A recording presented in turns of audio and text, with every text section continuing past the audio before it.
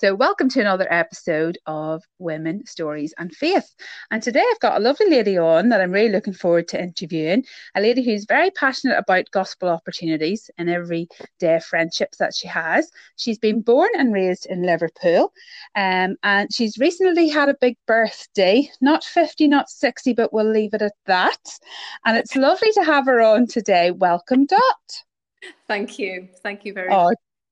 it's lovely to have you on, Dot. And I just want to let all the listeners know that I know when I asked you about this, I think everyone needs to know you were very humble about it. You said, I don't speak in church. I don't like to read in church, and I get very nervous about those things. But hopefully today this isn't too nerve-wracking for you. And I think everyone needs to know, Dot, we had a good chat the other day, didn't we? And Yeah. that was just meant to be a little introduction to this. And we ended up talking for an hour and a half and we didn't get any of the recording done. So hopefully today we'll have more success. Thank you. I Thank know. you. Dot, can you tell us just a little bit about yourself? Well, as you say, I was brought up in this city. I was your average teenager in the 60s. I Right. met my husband in the late 60s and we married in 1971. Lovely. And you've got two children? Got two children, Niall and Claire. Niall's And how 46 and Claire is 44. wonderful. And then you've got a few grandchildren. Well, I know the two lovely ones in Liverpool, gorgeous girls, but I know Niall has a few as well, doesn't he? Yes, Niall has Reuben, Luca, and Tabitha, and Claire has Anya and Kezia. Lovely, lovely. Oh, it's great. And I'm sure you're a lovely grandma to them all. I'm sure they treasure you dearly and love spending time with you. It's been hard in lockdown though.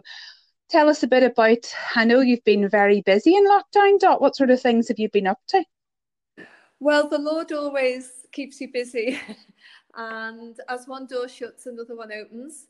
So we weren't able to see the grandchildren, etc., which we were very blessed with them. So we used what we were given, and you have to use basically what's in the area. So you've got neighbours, and you've got Yep. people who are vulnerable, who are needy. Yeah. So what do you do for them? You cook. That's the best thing. You cook them meals, you cook cakes, scones, whatever. And And you told me, Dot, before lockdown that you were planning, was it a charity event, and you'd bought a lot of food in Costco, which you thought was going to be used for a charity event. yeah, Isn't that correct? I bought it a week or so earlier, and I'm a good shopper. I like to get good value for my money. And I bought all the food, and I actually prepared some that I could freeze. And 3 days before the event, we were hoping to raise money for a deposit for a house for special needs adults and Brilliant. or adults with learning difficulties, should I say. And we were having this event. We've had them before, and Yeah. we decided to cancel it 3 days before because we felt it was a little bit risky. But the Yeah. advantage I had there was I had an enormous amount of food. So Yes. that's been very, very useful in lockdown in making meals for people. Fantastic. And I know you said you originally you were planning to make how many lasagnas did you say? 10. That was my 10, yes. which is Yes. impressive. So you just say this very casually, you know what you do in lockdown, you just cook for other people. And cooking, I love cooking, but the thought of cooking for other people all throughout lockdown fills my heart with a little bit of fear. But it's definitely one of your giftings, Dot. And I know we're going to touch on this throughout today's podcast. And I think we'll have to come to a secret agreement that after lockdown, you're going to take me to the side and really teach me how to bake and cook for many people. Can we get that little agreement in now? Yes, yes, we certainly can. But as I said to you on Saturday, I would dread the thought of having to do a Bible reading in church because I believe that punctuation and everything is vitally important in a reading. And if I'm so nervous and I get it wrong, it can give a whole different meaning to the verse that you're reading, but ask me to cook for a couple of hundred people, and it's not a problem. So we have to say that we've all been given different gifts, and we can't Yes. expect to use somebody else's gifts. Yes, absolutely. And I remember years ago doing the spiritual gifts course in Bridge, and I found that really helpful. And I think things like that, for people who maybe aren't sure, oh, I don't know, where my heart, what my gifts are, and it's lovely for you, and I know, for other people to find what they're good at and then use that, you know, in many great ways, which I know we're going to hear about today.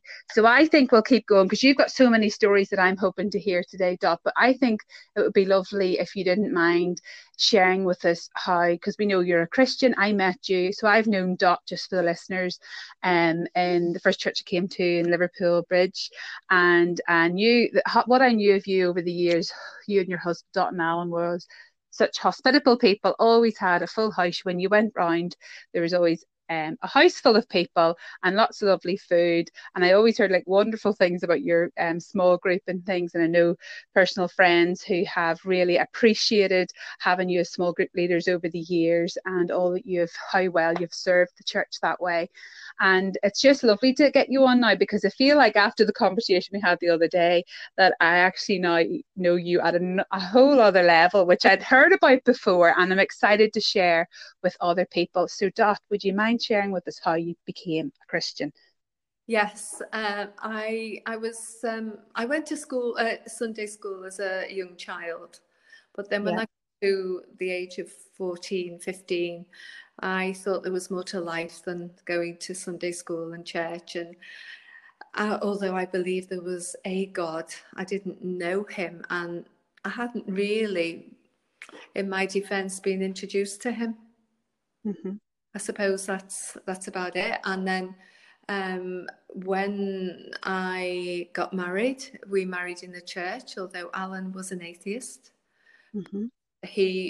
We didn't think it wasn't an option. We were getting married in the church, and I was only 21 when we got married. And then I had Niall when I was 23, and I wanted to return to church for whatever reason. I felt that my childhood had been brought up with Sunday schools, brownies, all the rest of it. And I wanted some sort of moral grounding for Niall. That was the only way I can explain it. So Mm-hmm. I decided to go along to the local Church of England church, and I asked Alan, would he come with me to support me? He said he'd come for 8 weeks, but he came for about 6, and he said, no, it's not for me. So that was the end of my little church Mm-hmm. when Niall was a baby. Mm-hmm. And then I discovered there was a church in the area that was, they sort of had stuff on during the week for young mums and that sort of thing. So I got there and I got quite involved. I ended up running the youth club Sunday, but it was difficult because it was boring and the children found it boring. And Niall in particular would say, why have I got to go to church if Dad doesn't go? But then this church had a trip to Billy Graham in 1984. Mm-hmm. And 84 had been a difficult year, as had 83. And I obviously was searching, but didn't realise Mm-hmm. that. And when we had the opportunity to go to Billy Graham, I decided to go, but Alan insisted on taking me purely because it was LFC ground. And there, for the first time, I believe I heard the gospel. And I realised that I was in the middle of the road and that was not a place to be. And I went forward and gave my name in, and Alan almost flipped. We didn't discuss it after that. And then 2 weeks later, I was driving my car home from work, and I just looked up and said, right, Lord, I haven't got a clue what I'm doing here, but I'm sorry for all the things I've done in the past, and I will try to be a better person with your help, and I want to be a Christian. Brilliant. And I'm sorry for all the things I've done wrong. And that was basically it, just in the car. Yeah. And that was from really hearing about Jesus from Billy Graham at Anfield. Yeah. Brilliant. Yeah. Yes. That about sin and the middle of the Yeah. road. They were the things. Yeah. So okay, so you became a Christian and Alan flipped. Now I think you said to me that somebody from the church came to your house, and I don't think Alan was pleased with that, was he?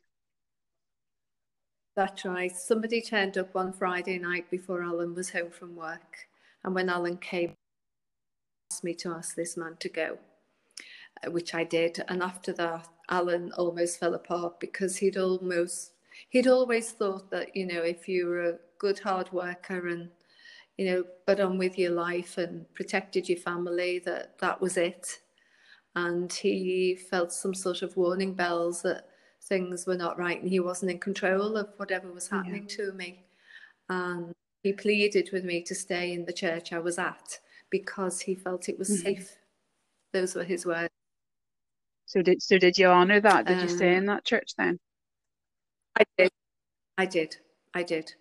Because something inside me told me that nothing, I didn't understand salvation. I didn't understand that. I knew afterwards that had I have died then, I knew I would have gone to heaven because I'd asked the Lord into my heart in a very simple way. I'd asked for forgiveness of sin. And I knew I was a Christian, but I just had no teaching and no growth.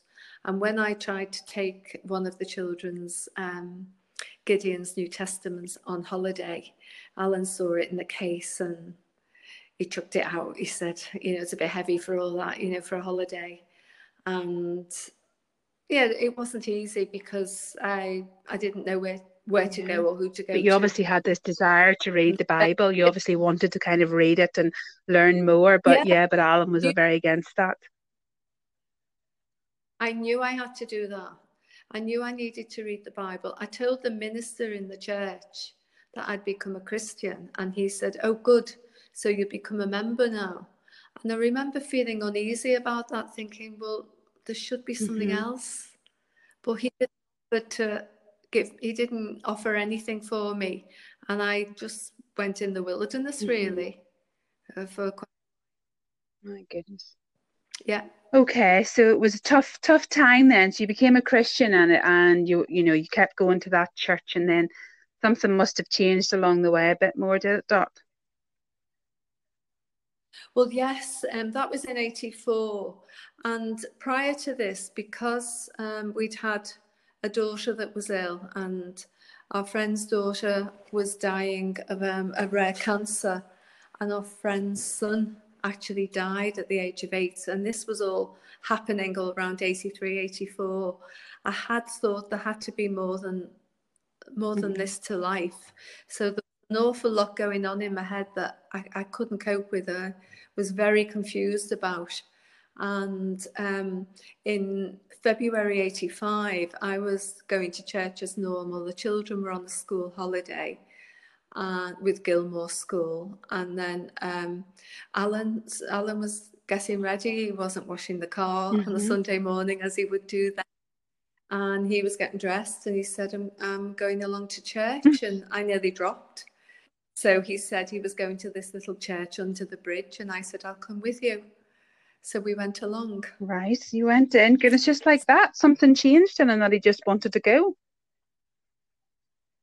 Yeah, he always felt that once he'd changed his job, once he'd got the right job, the right thing, and Claire, our daughter, was improving almost, weekly with her health, he felt that, everything would be all right.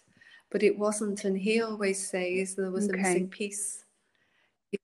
And that brings him into it as well, really, which we are one, aren't we? And that would be his testimony. Because you went along that Sunday, and I know it's your testimony, but I just loved when you shared with me on Saturday about Alan and how he had always gone to visit his dad, and there was a man who always waved at him and said, "Are you saved yet?" and spoke to him.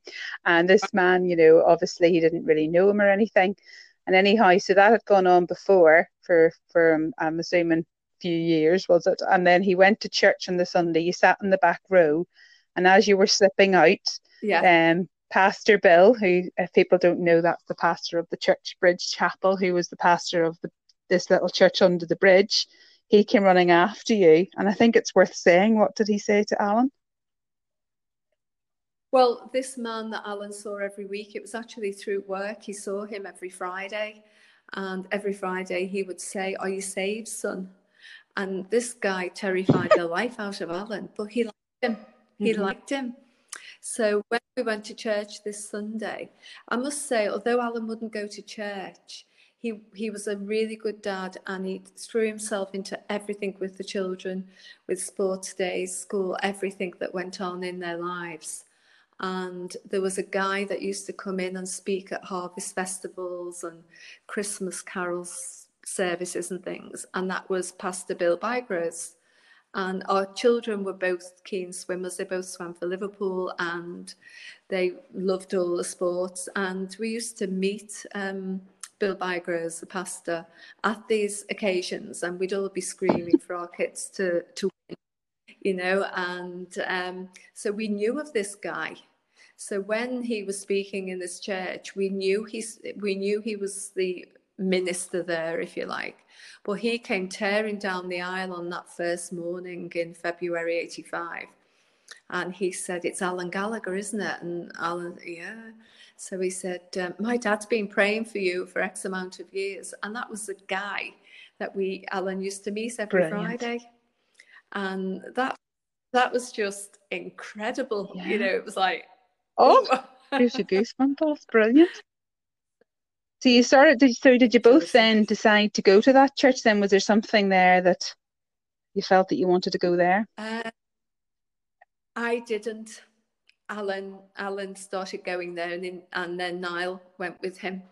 But I continued at the other church as I'd promised Alan I would. And I did that for about a year or so, 18 months, whatever.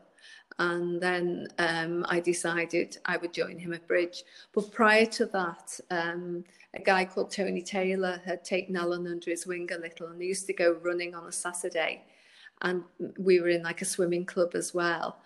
And he encouraged Alan to go to the evening services because they were studying Adam and Eve.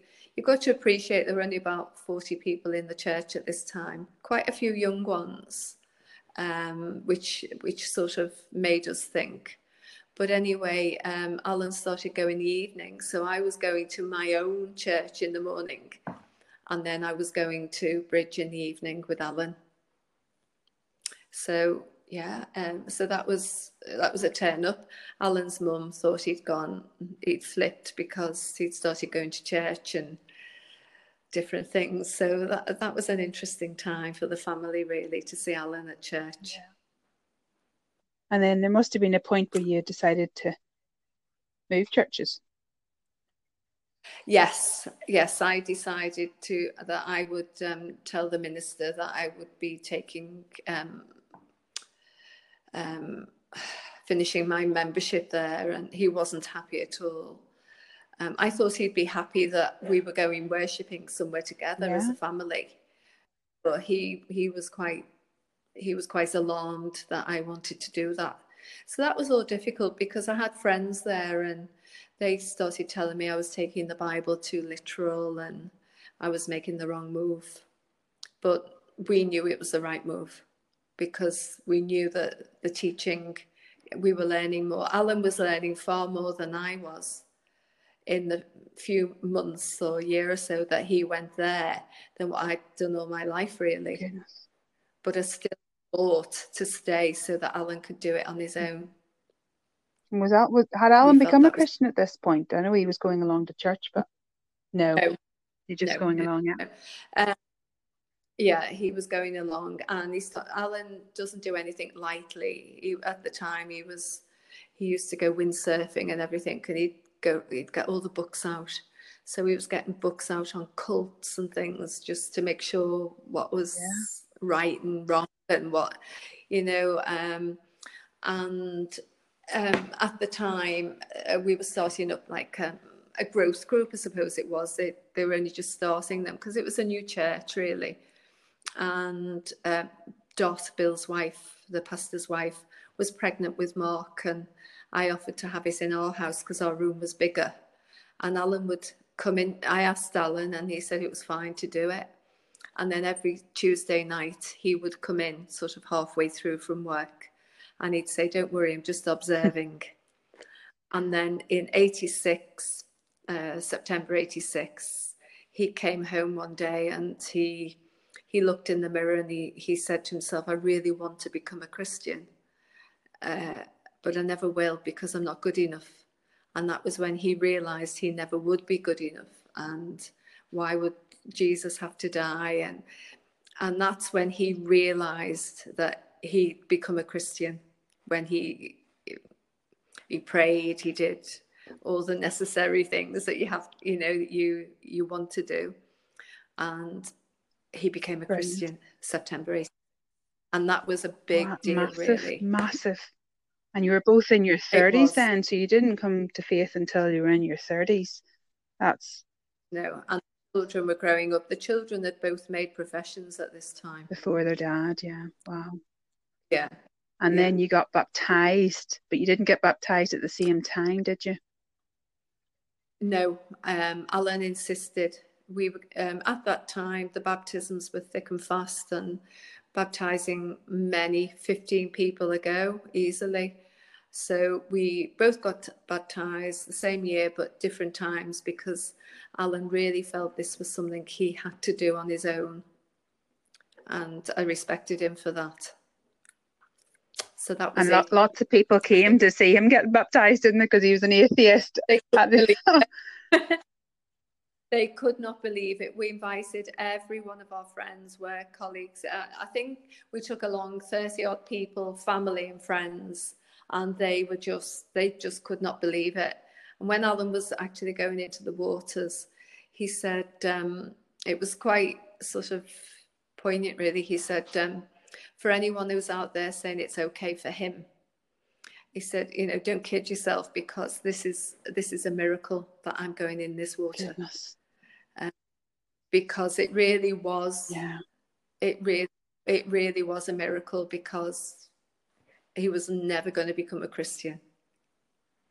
Amazing. Absolutely amazing. Oh, goodness. So I don't know.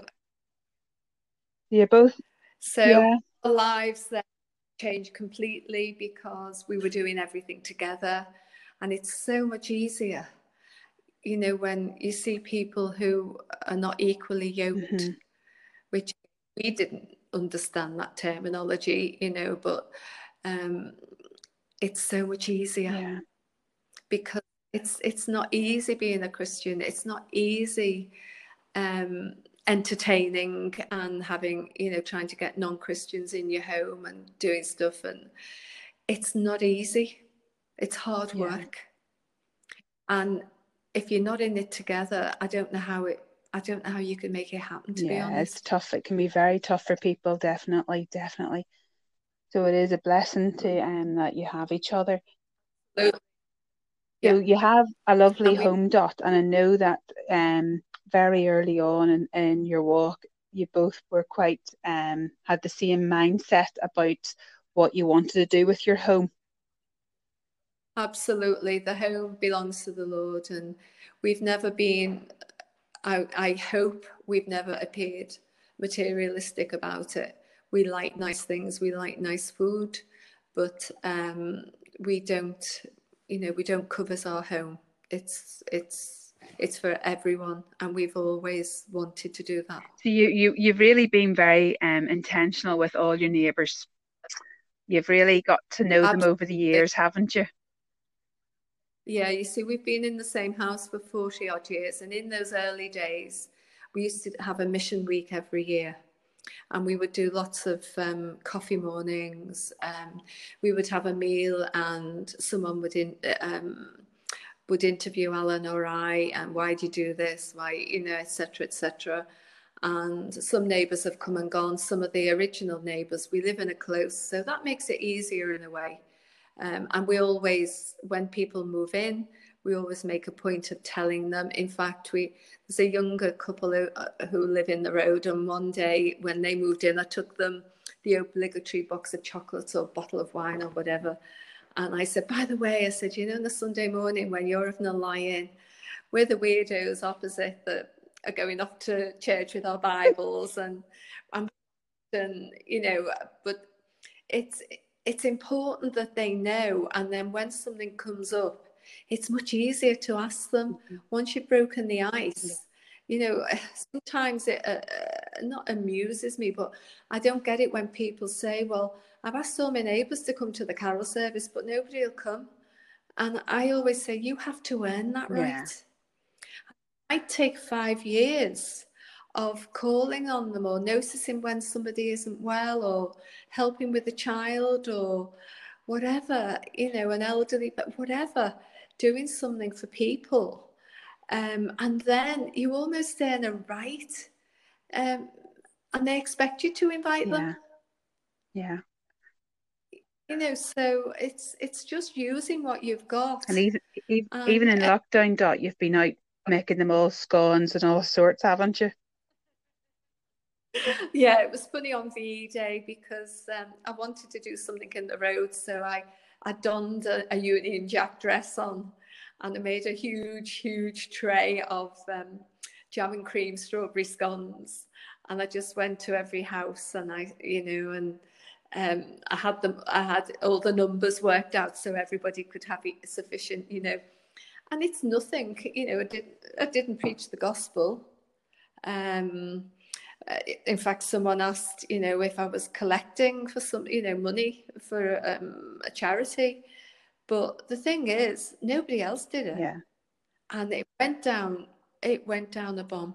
Everybody thanked me so much for, and, you know, you know, you've just got to do what you've got to do. And there's people in the road who are ill. There's people in the road who are young. There's people in the road who are vibrant and they've got kids. And you try to, sometimes I rack my brains thinking, how can I help that particular house today? Yeah. Lovely. And that's my mind. My husband says, don't you ever stop thinking? You know, don't you ever stop like normal people? I know, but it's lovely because you spoke the other day, Dot, about how you make all these meals for people and, you know, you'll drop them off and you'll go around where the need is. And I said to you, how do you know who to you? I think you said to me, oh, I've got two made. I know where one's going, but I'm not sure yet where the other one's going to go. And I'd asked you, you know, how do you decide who you give the food to? I think the Lord puts it on your heart. Yeah. I'm not very good with rotas because I'm not very reliable, because things always happen. You know, I've got a friend who you know who's called Anne, who now lives down south, and she calls me the drama queen, and we joke about it. But I seem to be able to make a drama out of nothing because I'll be making a meal for somebody and have it all sorted. And then I'll get a text off someone to say so-and-so. So that meal gets changed immediately to somebody else. And then I have to start making the meal I was originally making. And then I don't do what I was going to do that day.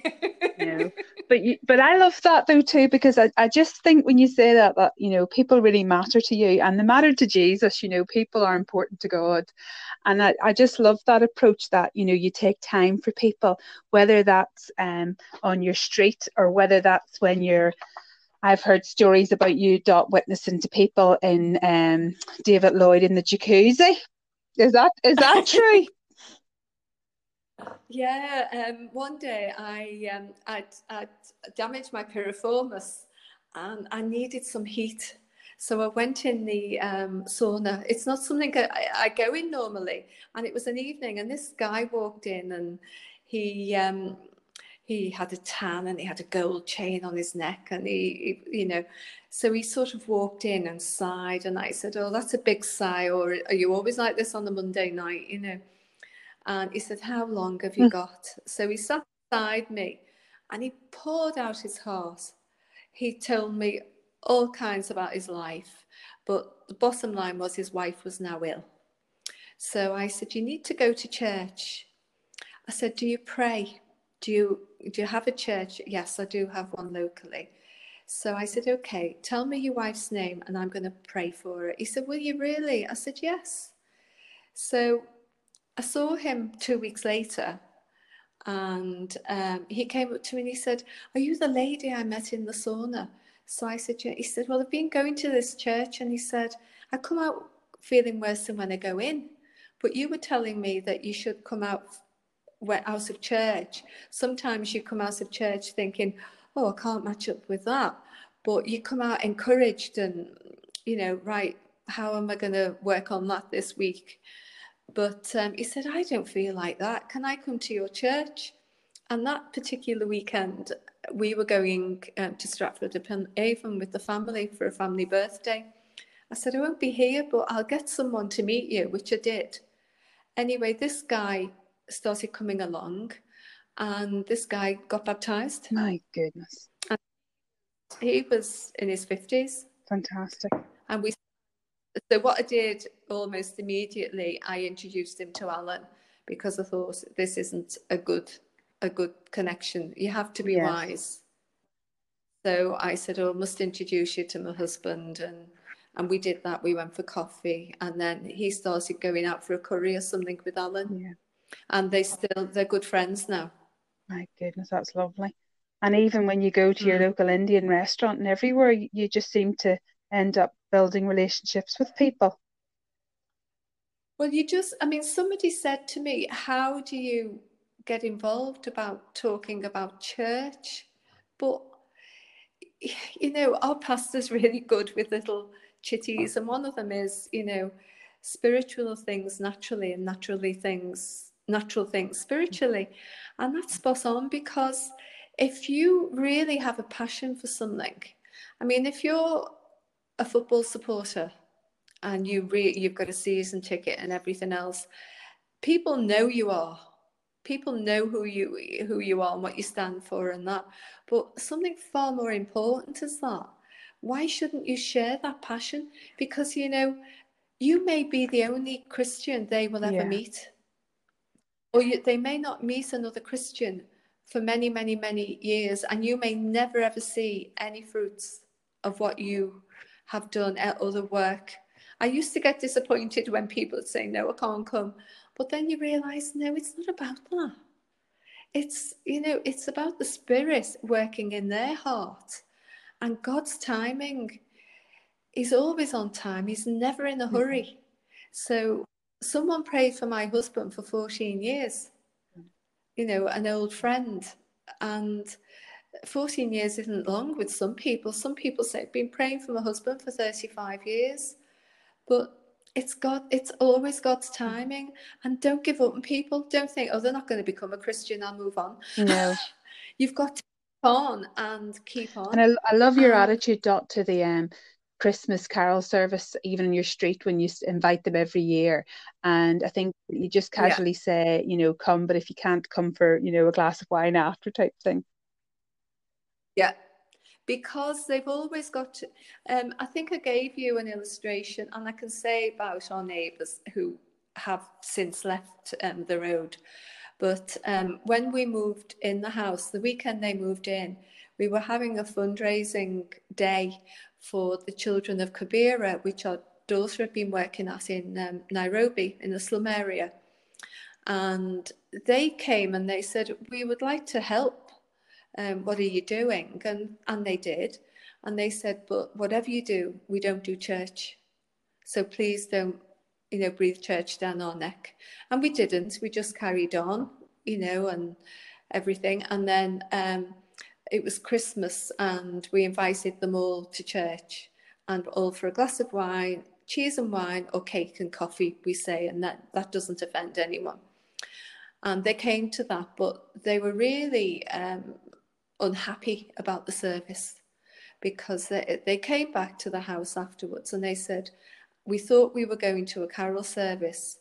Why bring the Easter and the cross into service? And we said, well, that's where it starts and that's where it ends and you've got to have the whole story. But they didn't get it. Anyway, that February, the wife's dad took ill and died suddenly. He just died, had a heart attack in the chair. And he came tearing round saying, "You've got to come and do something, Dot. You've got to come and help her. I don't know what to do with her." He'd had a very strong Roman Catholic upbringing. He went to a private school with brothers. She had a Jewish upbringing, but he didn't know what to do with her. So we ended up, she asked me to help her with the funeral. She asked me to help her with Bible readings, etc., etc. And I didn't ask her to come to church. I prayed about it. And then one Sunday afternoon, I saw them going for a walk. And I felt the Spirit say, "You've got to at least ask them." So I phoned them up and I said, "Would you like to come to church tonight?" And he said, "No, thank you." And she said, "Oh, I would like to come, and my daughter will come with me." So they came along, and then they came regular attenders. A year or two later, my husband had a birthday, and we had all the family around, and Niall and Claire wanted to say a word, some nice words about their dad. And this lady, I won't mention her name, came tearing into the room. She said, "And I want to thank them for introducing me to Jesus." My goodness. And that makes it, doesn't Wow. it? That, Lovely. These people were never, ever going to, they didn't want to know. But I must just tell you a story as recently as today. My daughter has had neighbours, and before she moved in, I went to garden, and I spoke to the lady this was the neighbour, and I said, "Oh, I know so-and-so who lives in this road. They go to our church. What church did it?" And this lady said to me, "Whatever you do, we don't do church. Please don't bring church into our lives here." So I thought, okay, fine. However, Claire has really, really, I won't say she's worked with them. She genuinely loves them. Yeah. And they feel that genuine love. And they've really responded. And now she'll be saying to Claire, "Oh, what's on next? Is there a carol service? Don't forget, I need a seat." And, but 2 weeks ago, he had a heart problem. So Claire took him to the hospital with her, and they just thought he was going to get some medication. He ended up needing an ECG and everything else, and his arteries are blocked, and he's a very, very fit guy, cycles, fit, everything. Anyway, he had to go back for results today. So I texted this morning and I said, "I was praying for you this morning, and I just thought I'd let you know that, and I hope, and pray that the tests go well today."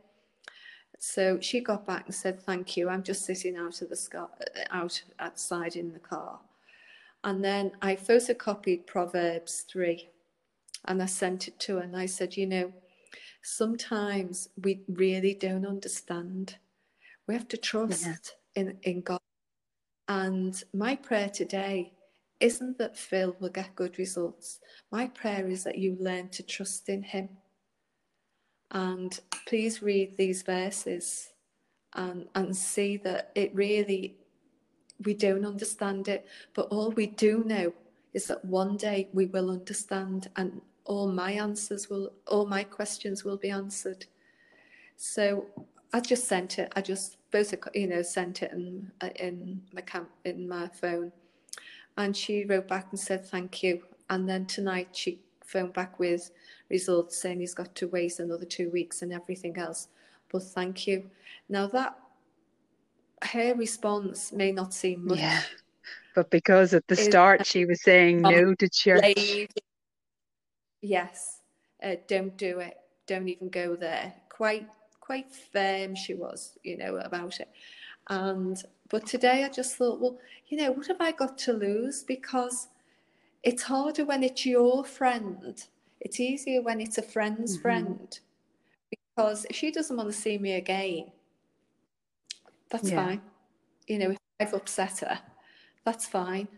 And I think you have to, I think genuine people want to know how you are genuinely.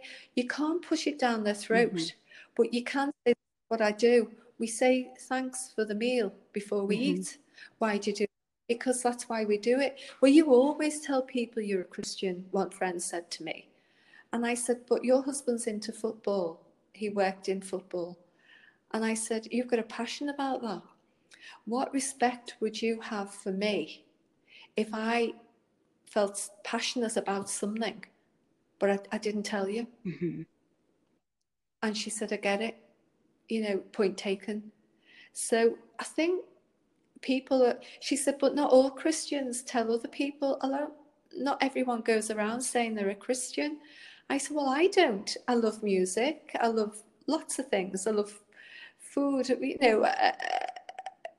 You know, we have lots of other conversation, because I think there's always a danger if the only thing you talk about is redemption and, you know, the blood of Jesus and salvation. I think people would start thinking, oh, you know, give us a break. But if you talk to them about things that I always look for a common denominator. Yeah, lovely. I think that's a real root. It's a common denominator. So when you're speaking about someone, I'm immediately thinking, who works there? Who goes there? Who swims there? Who, you know? Lovely. Yeah. And is, you know, when we meet someone, it's a doctor, I say, oh, how, well, you know, and this has happened since I've spoken to you, something else happened today. And, you know, your mind is going all the time, looking for a common denominator. So, Dot, I think we could talk all night. And sadly, these podcasts, we have to keep them to a certain length. But I could listen to your stories all day. And for the listener, I've heard many more of these stories that you've not even had a chance to share today. And one of the things that struck me with you, Dot, is and from knowing you as well, and I know lots of listeners don't have that pleasure, but you are very natural. You're a real talker. You can just, you know, I know that I could introduce you to any of my friends, Christians or non-Christians, and you would just be able to chat to them and be interested in them and find out a bit about them and share your, you know, something about yourself with them very naturally. So a lot of it's very natural. But the point that struck me was, even though it's very natural and you naturally just make friends with people, invest in them, you know, remember them, get to know them. Even on holidays, you make friends with people. And, you know, I know you've got lots of stories there about your French friends. But what also strikes me is how, because you remember all the times that you have slipped in, you've had hundreds of conversations with maybe one friend, but you'll still remember the time that you've slipped in, you know, oh, something about the intentionality about bringing in church. And whether you know, and I think for some people it's like really hard, how do you bring Jesus into it? And yet I think, you know, even throughout all these conversations, at some point, it's almost like you trust the Lord's going to give you time to bring it up. Yeah, that's it. Yeah, because you just can't steamroll into it. And you know, when people, you know the reaction, and you know when they've had enough, or you know where to say, oh, I won't go there this time. Yeah. You just know. Yeah. Because you want to still be having conversations with these people in 5 years' time. Yeah. Whether or not they know the Lord. You don't make friendships in the hope that they'll come to know the Lord. Yeah. You make these friendships with people genuinely, and you grow to love them. And I say to people, but we love you, and you know, forgive us if we want to show what we believe in. Yeah. But it's important to us because it's life and death. Yeah. Yeah. But you've got that friendship with them to fall back on, haven't you? They know that you're genuine, that you know you have been there for them. Yeah. Yeah, exactly, because otherwise it's false. Yeah. Yeah. If you just try to make friends to get them to join your club, that's not all. We've got friends that we've had friends for over 40, nearly 50 years, that Alan and I have still got these friends. And most of them aren't Christians. Yeah. But they're still our friends. Yeah. And they still we still enjoy each other's company, Mm-hmm. but they know we're Christians, Yeah. and they know that's different. And when there's a problem, they always ask us to pray. Now, they may never, ever, ever become a Christian. My dad lived with his grandma in Wales when he was little, until he was about 6. And he remembered her reading the Bible in Welsh to him on his lap. Now, my dad went through the war, and he said that he was ashamed of what he was asked to do in the war. And when I became a Christian, he found it hard, because he said he could never become a Christian, because God, he didn't feel he could forgive himself. But my mum and dad became Christians in their 70s. Now, his grandma never ever saw that. Yeah. You know, so you can't have this urgency that you want to see people saved, because you may never ever see it in your lifetime. And I've Yeah. got, You have the desire for it. You have the desire to see them being saved, but we've got to accept God's timing. yeah, absolutely. And you've got to do that. And you know what? It actually takes all the angst out of it, Mm-hmm. because all you can do is be their friend, love them, and sometimes it means getting involved in maybe some things that you wouldn't really choose to be. And we did that at the weekend. A neighbour invited us, and the language wasn't so hot, Mm-hmm. but we find with people that after a few times they say, "Oh, sorry, didn't mean to say that." Yeah. you know Yeah. And Absolutely. somebody did that with me last week, and they said, "Oh, there's a funny text there come through. Oh, I'm not sure if there's a swear word in that. I'm sorry if it is." Oh, Now yeah. this is Christian, so because this is the world we live in. Yeah. This is the normal language. We are the different people, and we've got to remember that. Yeah. And while it We makes are. us uncomfortable, we still need to be there with them, building relationships. And I hate, to make it as much as them and us type thing. Because I think you don't live your life like that, Dot. You treat everybody the same. And I think Yeah, from what you said, that you treat everybody you meet the same, with the same respect. yeah, And yeah. that just speaks volumes. I think we're nearly out of time, Dot, so we're going to have Go to on wrap then. this up. But the one thing that I would love you to share, if possible, before you go, just as a finishing kind of thought for me and for others, hopefully, is you mentioned that every day that you pray alphabetically. Oh, yes. Yes, I love the sound of this. Tell us more. Well, during lockdown, because Alan cycles a lot, I walk, and I pray alphabetically. So I go through the alphabet, but then many people fall into it in many, if there's a man married, an A married to a C, obviously they get prayed for at, different times and together and what have you. And then normally I phone them, just a quick call, and I'll say, "I'm just out walking on the prom or in the park or whatever, and I've just prayed for you. How are you doing? Now, these are sometimes Christians, sometimes non-Christians. And how And does that go down for the non-Christian, getting a phone call saying, "Oh, I'm just out, I'm praying for you. What can I pray for you?" Does it go down well? don't get any, never get any flack, because Lovely. there's always other stuff, because I'll say, "I'm just walking along the prom and I was praying for you. How are you doing? How's your daughter doing? Or what did you do with that? I was thinking about you on that one." And and you say, "Oh, well, or you should see," or there's, and then I go on to a different conversation, and then finish off and say, "Well, okay, I'll finish praying for you."